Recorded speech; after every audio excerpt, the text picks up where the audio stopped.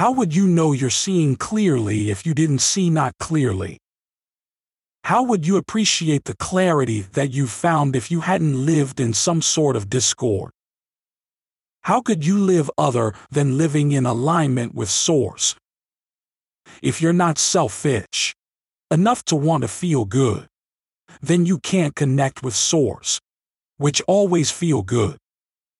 Welcome to Infinite Consciousness, a daily inspirational podcast that's dedicated to helping you manifest your dreams faster.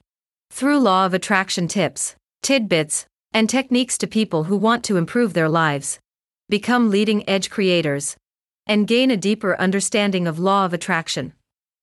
We are delighted to have you here.